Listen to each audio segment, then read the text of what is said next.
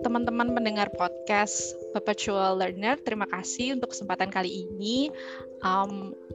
Aku kedatangan teman nih, Dina. Dina ini nanti akan aku minta untuk memperkenalkan diri. Dina adalah salah satu sosok teman yang inspiratif. Inspiratif nggak ya? Inspiratif, benar. I hope. Yes. Dia semoga sih nanti bisa ter-reveal inspiratifnya kayak apa gitu. Jadi Din, silahkan untuk memperkenalkan diri.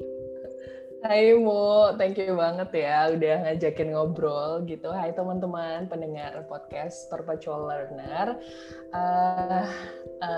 Nama gue Dina, sekarang biasa ya pekerja kantoran di Jakarta gitu ya. Terus tapi sekarang karena lagi pandemi jadi WFH aja Mu ya. Jadi mungkin selama WFH ini jadi banyak nge-explore hal-hal baru ya Mu ya. Yes. Salah satunya karena sering bolak-balik antara visit orang tua juga. Jadi waktu itu karena pandemi jadi kepikiran ide buat bikin kayak semacam komunitas belajar informal gitu di Magetan, Jawa Timur. Namanya Rumah Belajar Kaweruh. Jadi emang waktu pulang itu jadi kayak ngerasa kok kondisinya sebenarnya nggak jauh berbeda ya sama waktu aku SD dulu, which is tahun 98 ya, zaman-zaman masih krisis dulu ya. Dan sekarang puluhan tahun kemudian kondisinya ternyata nggak banyak berubah nih Mu. Jadi kayak gue juga observe-nya bingung dari mana gitu. sih, Din? How do you like pas ada momen apa kayak kok nggak beda jauh ya ternyata? Oh iya, jadi waktu itu kan karena sering di rumah ya, karena WFH itu tuh jadi banyak anak-anak sekitar rumah yang main ke rumah gitu ya. Kadang minta diajarin atau kayak ngobrol-ngobrol. Terus waktu itu aku juga bawa komputer ya, pulang gitu ya, bawa laptop, bawa ya biasalah ya, gadget yang lain. Nah terus anak-anak tuh juga ternyata nggak even sampai kelas 6 SD itu tuh belum ngerti, belum pernah lah ya kayak belajar komputer gitu. Mereka pegang HP sih, tapi kayak komputer tuh kayak belum pernah juga. Terus mereka juga di sekolah nggak belajar bahasa Inggris gitu ya. Terus kalaupun ada satu komputer tuh cuman ada satu. Dan itu buat 26 anak kalau nggak salah ya. Jadi itu tuh banyak banget kan untuk satu buah gadget untuk 26 anak. Jadi akhirnya nggak akan belajar apapun gitu. Jadi waktu itu aku mikir, ternyata things are not much better now gitu. Jadi aku pikir gimana ya bikin sesuatu yang bisa ngebantu anak-anak di desa ya, konteksnya tuh di desa di Jawa Timur gitu. Itu sih Mu yang bikin aku ngerasa sebenarnya karena marah gitu ya, marah dan kesel, bete sendiri gitu ya. Yes. Terus wah kayaknya gue pengen lakuin sesuatu lah gitu buat desa gue gitu. Nah akhirnya kepikiran bikin Rumah Belajar Kaweruh itu.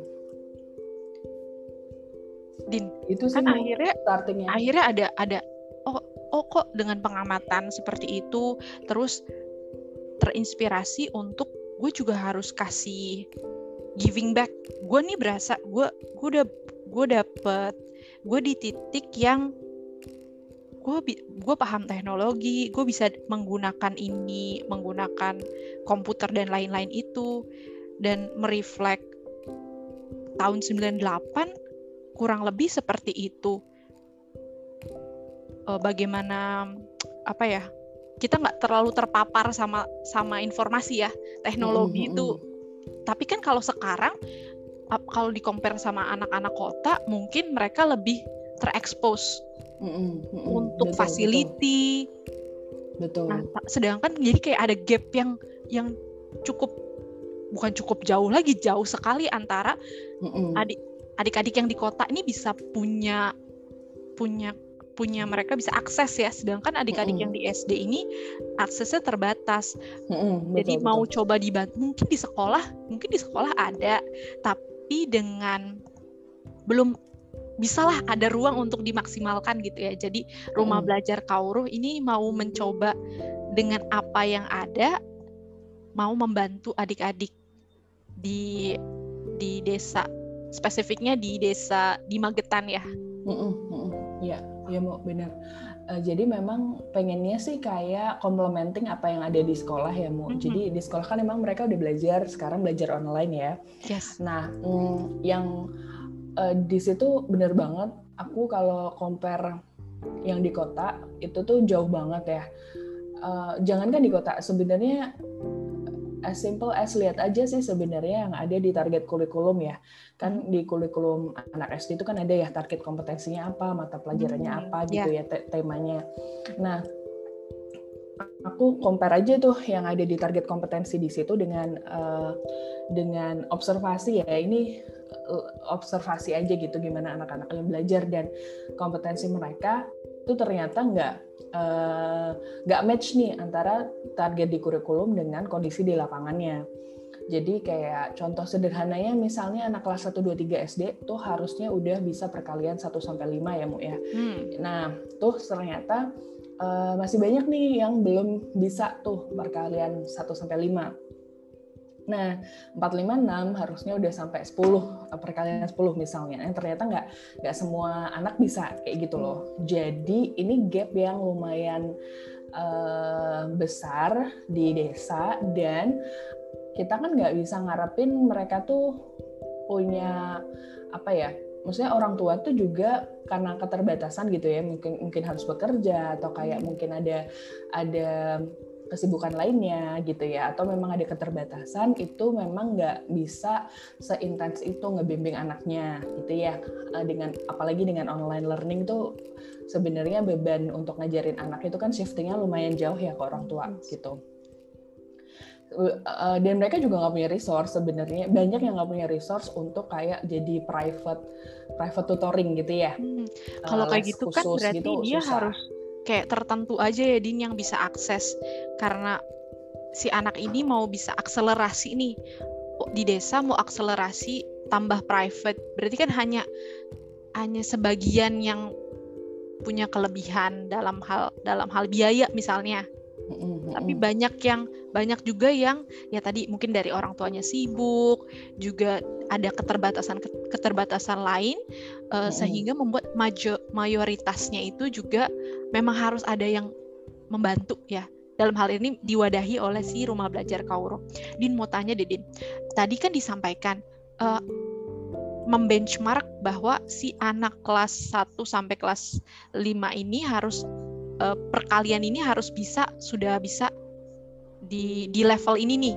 Nah, itu tuh apakah sebenarnya level kompetensi itu terbuka gitu. Jadi kita tuh sebenarnya seluruh Indonesia sama nih. Mau SD di Jakarta, mau di Magetan, sama. Jadi suppose tuh harus nih anak ini nih bisa nih perkalian ini nih kelas 5 nih harus sudah aware nih. Ya harusnya sama, karena itu kan yang target di kurikulumnya kita kan, yang di set sama Kementerian Pendidikan gitu. Jadi sama nih harusnya. Tapi ketika di cross check si anak-anak ini dilakukan dicek nih mereka nggak meet itu. Kalau dari observasi kita sih masih banyak yang belum nyampe ke sana gitu. Itu observasi kita ya dengan sampel yang ada di rumah belajar Kauruh ya Mu. Kalau di luar itu nggak tahu juga gimana. I see. Jadi memang ini spesifiknya bergerak ya karena ini di lingkungan yang terdekat, lingkungan Dina mau observasi, jadinya oh iya nih ternyata apa yang harus di-achieve, dikompetensikan, mereka belum bisa nih, memang butuh support. Kalau enggak, mereka akan terus tertinggal nggak sih? Karena betul, ini kan betul. Perkalian aja, terus nanti ketika naik ke jenjang pendidikan yang berikutnya akan ada target-target baru. Padahal sih basic yang at least mereka harus bisa catch up, mereka tuh nggak, bukannya kadang-kadang gimana ya? Aku tuh baru baca buku tentang How Children Succeed, kalau nggak salah tuh judul bukunya. Jadi di salah satu babnya itu ada cerita bahwa ada anak mungkin SD atau SMP, jadi dia ini ikut kompetisi catur. Jadi dia tuh sangat jago gitu, sampai dia menang untuk wilayah seperti itu. Tapi dia punya guru coach gitu untuk si caturnya ini. Nah, di samping dia menang, tapi ironisnya adalah dia tuh agak susah untuk menerima pelajaran akademis. Dalam hal ini kayak hitung-hitungan matematika. Jadi si membuat coach ini kok secara catur itu dia butuh kecerdasan tingkat tinggi. Itu tuh anak ini jago sekali, tapi untuk perkalian dia kurang gitu. Sehingga ini apa ya? Terus dia ditelusuri lebih dalam lagi, mungkin dia tuh tidak mendapatkan guru yang passionate ngajar matematika. Jadi sebenarnya anak ini tuh punya kemampuan, tapi mungkin kesempatan dia untuk belajar perkalian itu nggak terlalu intens, sehingga ya lack of kemampuannya tuh karena bukannya karena dianya bodoh gitu, karena dia catur, dia bisa menang gitu. Tapi kalau kita bisa memprovide facility, guru, banyak anak-anak yang akan tertolong. Iya. Pernah ngobrol juga sama temen yang emang sehari-hari di education ya, Bu. Jadi udah puluhan tahun dia ngajar di international school di Jakarta. Jadi temen ini bilang bahwa materi itu 10%, 90%-nya itu cara ngajarnya gitu. Nah, ini pendapat pribadi temen ya, tapi kalau aku sendiri sih setuju ya, karena kalau dulu diingat ya pas zaman kita sekolah ya, materi itu bisa belajar dari buku ya, tapi bagaimana kita tertarik dengan apa yang diajarin itu ngaruh banget cara delivery gurunya atau lingkungan yang dibuat untuk orang tuh tertarik untuk belajar hal tersebut gitu loh. Jadi ya nggak tahu ini scientific atau enggak, tapi setuju dengan pendapat temen itu ya, bahwa cara ngajar itu sangat berpengaruh terhadap ketertarikan anak untuk belajar dan kemampuan dia juga bisa menyerap pelajaran tersebut gitu ya. Kadang mungkin sebenarnya materinya tuh mungkin nggak susah, tapi ketika cara ngajarnya mungkin kurang tepat, jadinya nggak bisa diterima dengan baik gitu ya. Nah, iya, Din. Mungkin juga kita bisa relate kayak kalau gurunya killer, kita lebih kurang interest ya nggak sih? Atau kayak ngerjain karena pressure. I think I can relate. Kayak dulu bahasa Inggris aku tuh parah banget, Din. Aku tuh parah banget bahasa Inggrisnya. Terus itu kalau mau pelajaran bahasa Inggris waktu SD tuh menakutkan gitu, karena gurunya tuh bukan cukup strict lah gitu. Jadi kalau tidak bisa mengucapkan dengan sesuai pronounce itu kayak ya gitu deh. Jadi itu menjadi pelajaran yang menakutkan. Pas ke SMP, gurunya tuh sangat proaktif. Jadi ayo kita belajar bahasa Inggris menggunakan lagu-lagu. Jadi kita disuruh, ayo coba tes listening, dengerin lagunya, dengerin lagu, inget banget ini. Close your eyes, give me your hand, darling. Itu lagu apa ya? Ada tuh, do you feel my heart beating, do you understand? Do you feel the same? Iya, lagu itu tuh di kita suruh denger, terus kita ngisi titik-titik. Jadi dia udah kayak, jadi kan kita seru ya, kayak ini kayak belajar bahasa Inggris tapi kayak nggak belajar bahasa Inggris. Terus kita dinilai kayak kita bisa mendengarkan kata-kata itu, kemudian penulisannya seperti apa, dan cara belajar itu menyenangkan. Jadi bahasa Inggris yang tadinya menakutkan pas SD, begitu SMP seru, jadi mengejar ketertinggalan itu. Terus akhirnya ya sampai sekarang ini untuk bahasa Inggris jadi sesuatu yang menyenangkan gitu, bukan sesuatu yang susah gitu. Coba kalau nggak dapet guru yang enak, itu juga mungkin sampai sekarang akan struggle sih. Jadi ya second on that, kalau guru juga entah ini scientific atau nggak tahu ya ada penelitiannya atau enggak, tapi really impact sebagai student. Betul. Salah satu yang kita coba exercise juga adalah pengen nyiptain tempat belajar tuh yang menyenangkan ya. Jadi mindset-nya mereka kan udah belajar ya Senin sampai Sabtu, bahkan ada yang Senin sampai Jumat. Jangan sampai Sabtu Minggu di rumah belajar Kaweruh tuh kayak ya belajar lagi bete gitu kan. Jadi pengennya kesannya tuh memang banyak main, banyak ya ada games-games gitu. Terus sosialisasi sama teman-temannya. Kayak gitu sih, pengennya tuh ya maksimum 50% lah yang emang serius banget gitu ya, atau kayak semi serius. Ada kontennya gitu ya. Ada konten. Tapi sisanya 50-60% kita pengen banyak activity gitu ya, kayak eksperimen, permainan gitu ya. Terus sesuatu yang bisa ngasah kemampuan soft skill mereka juga gitu loh. Dan memang misinya Kaweruh pengen equipping children with 20% to skill. Jadi kemampuan yang menurut kita ini penting banget buat konteks sekarang gitu, even untuk orang-orang dewasa kayak kita Mu.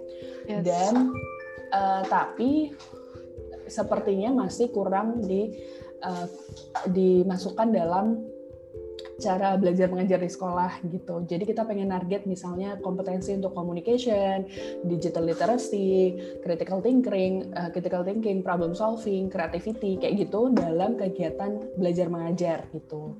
Harapannya secara nggak langsung pertama nge-complementing apa yang mata pelajaran utamanya yang kita ambil adalah matematika, science, English sama kayak materi digital literacy gitu ya. Di samping itu ada permainan-permainan atau activity yang bisa ngasah yang skill-skill yang mau kita target tadi gitu. Itu sih mau idenya gitu. Cara kita mengemas apa yang diajarin di Kaweruh. Biar ada kan itu jadi yang mendifferentiate ya. Kayak sekolah juga mereka dari pagi sampai sore, Senin, Jumat, Senin, Sabtu.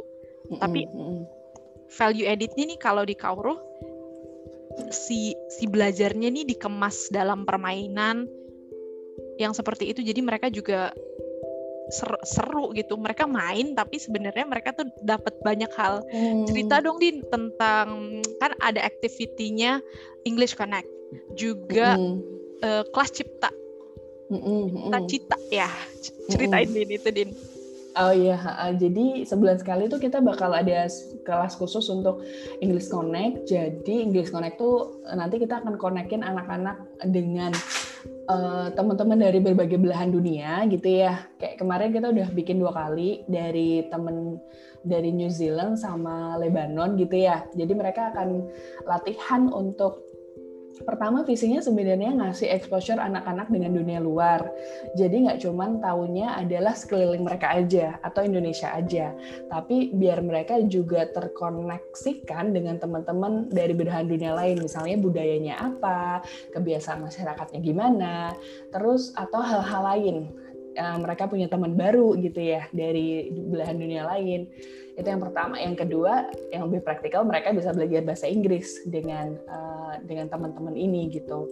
Karena memang ada banyak banget kan opportunity dan juga kesempatan belajar yang kebuka dengan mereka bisa bahasa Inggris gitu.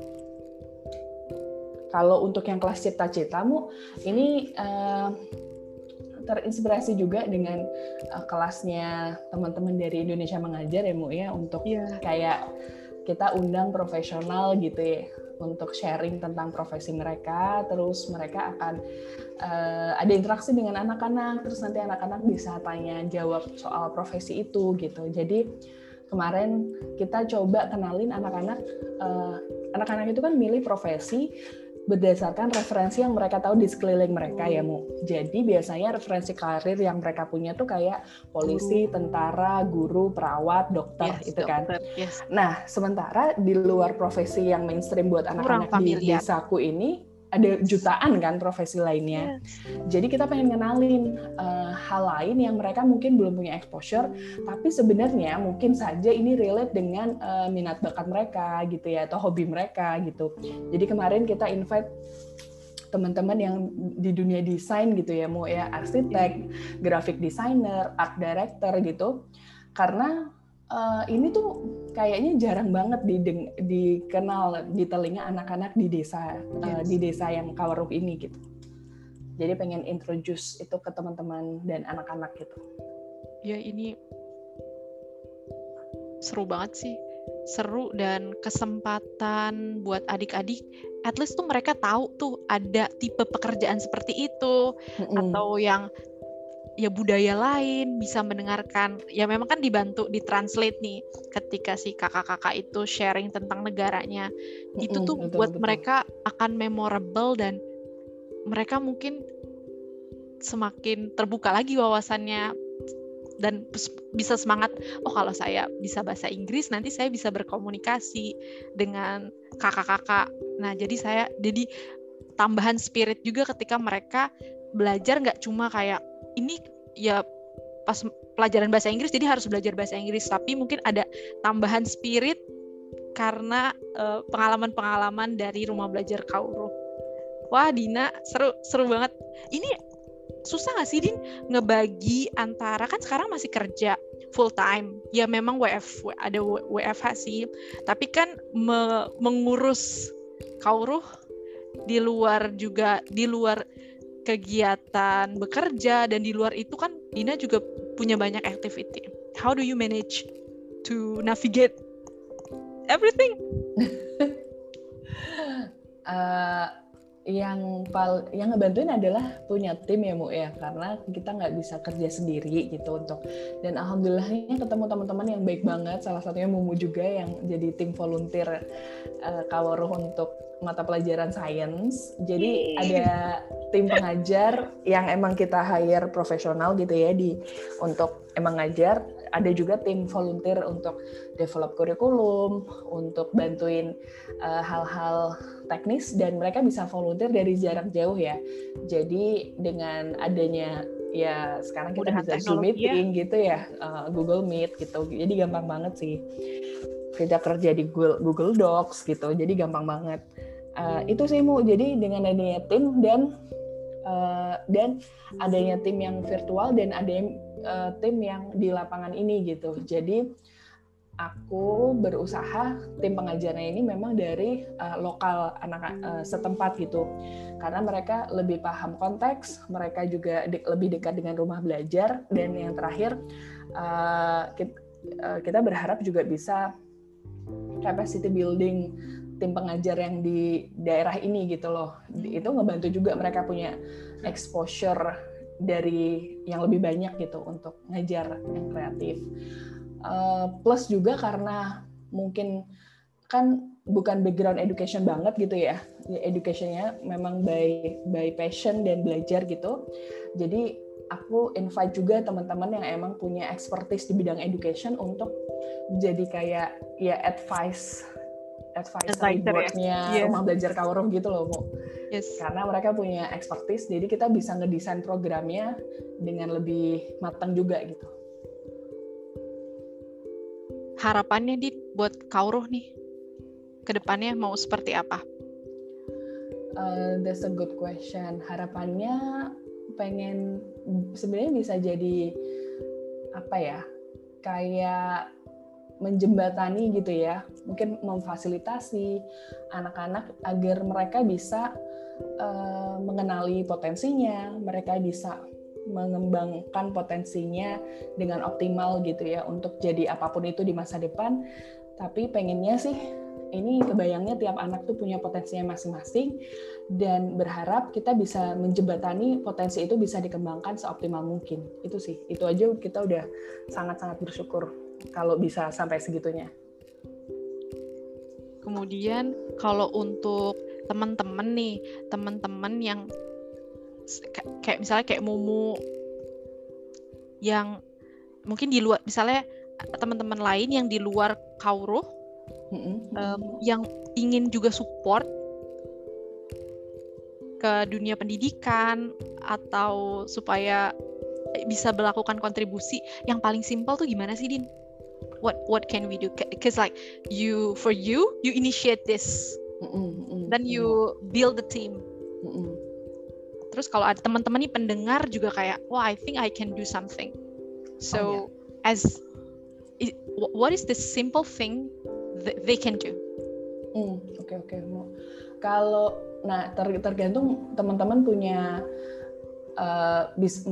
kontribusi bisa banyak hal ya, bisa pemikiran, bisa waktu, bisa tenaga, bisa dana gitu ya.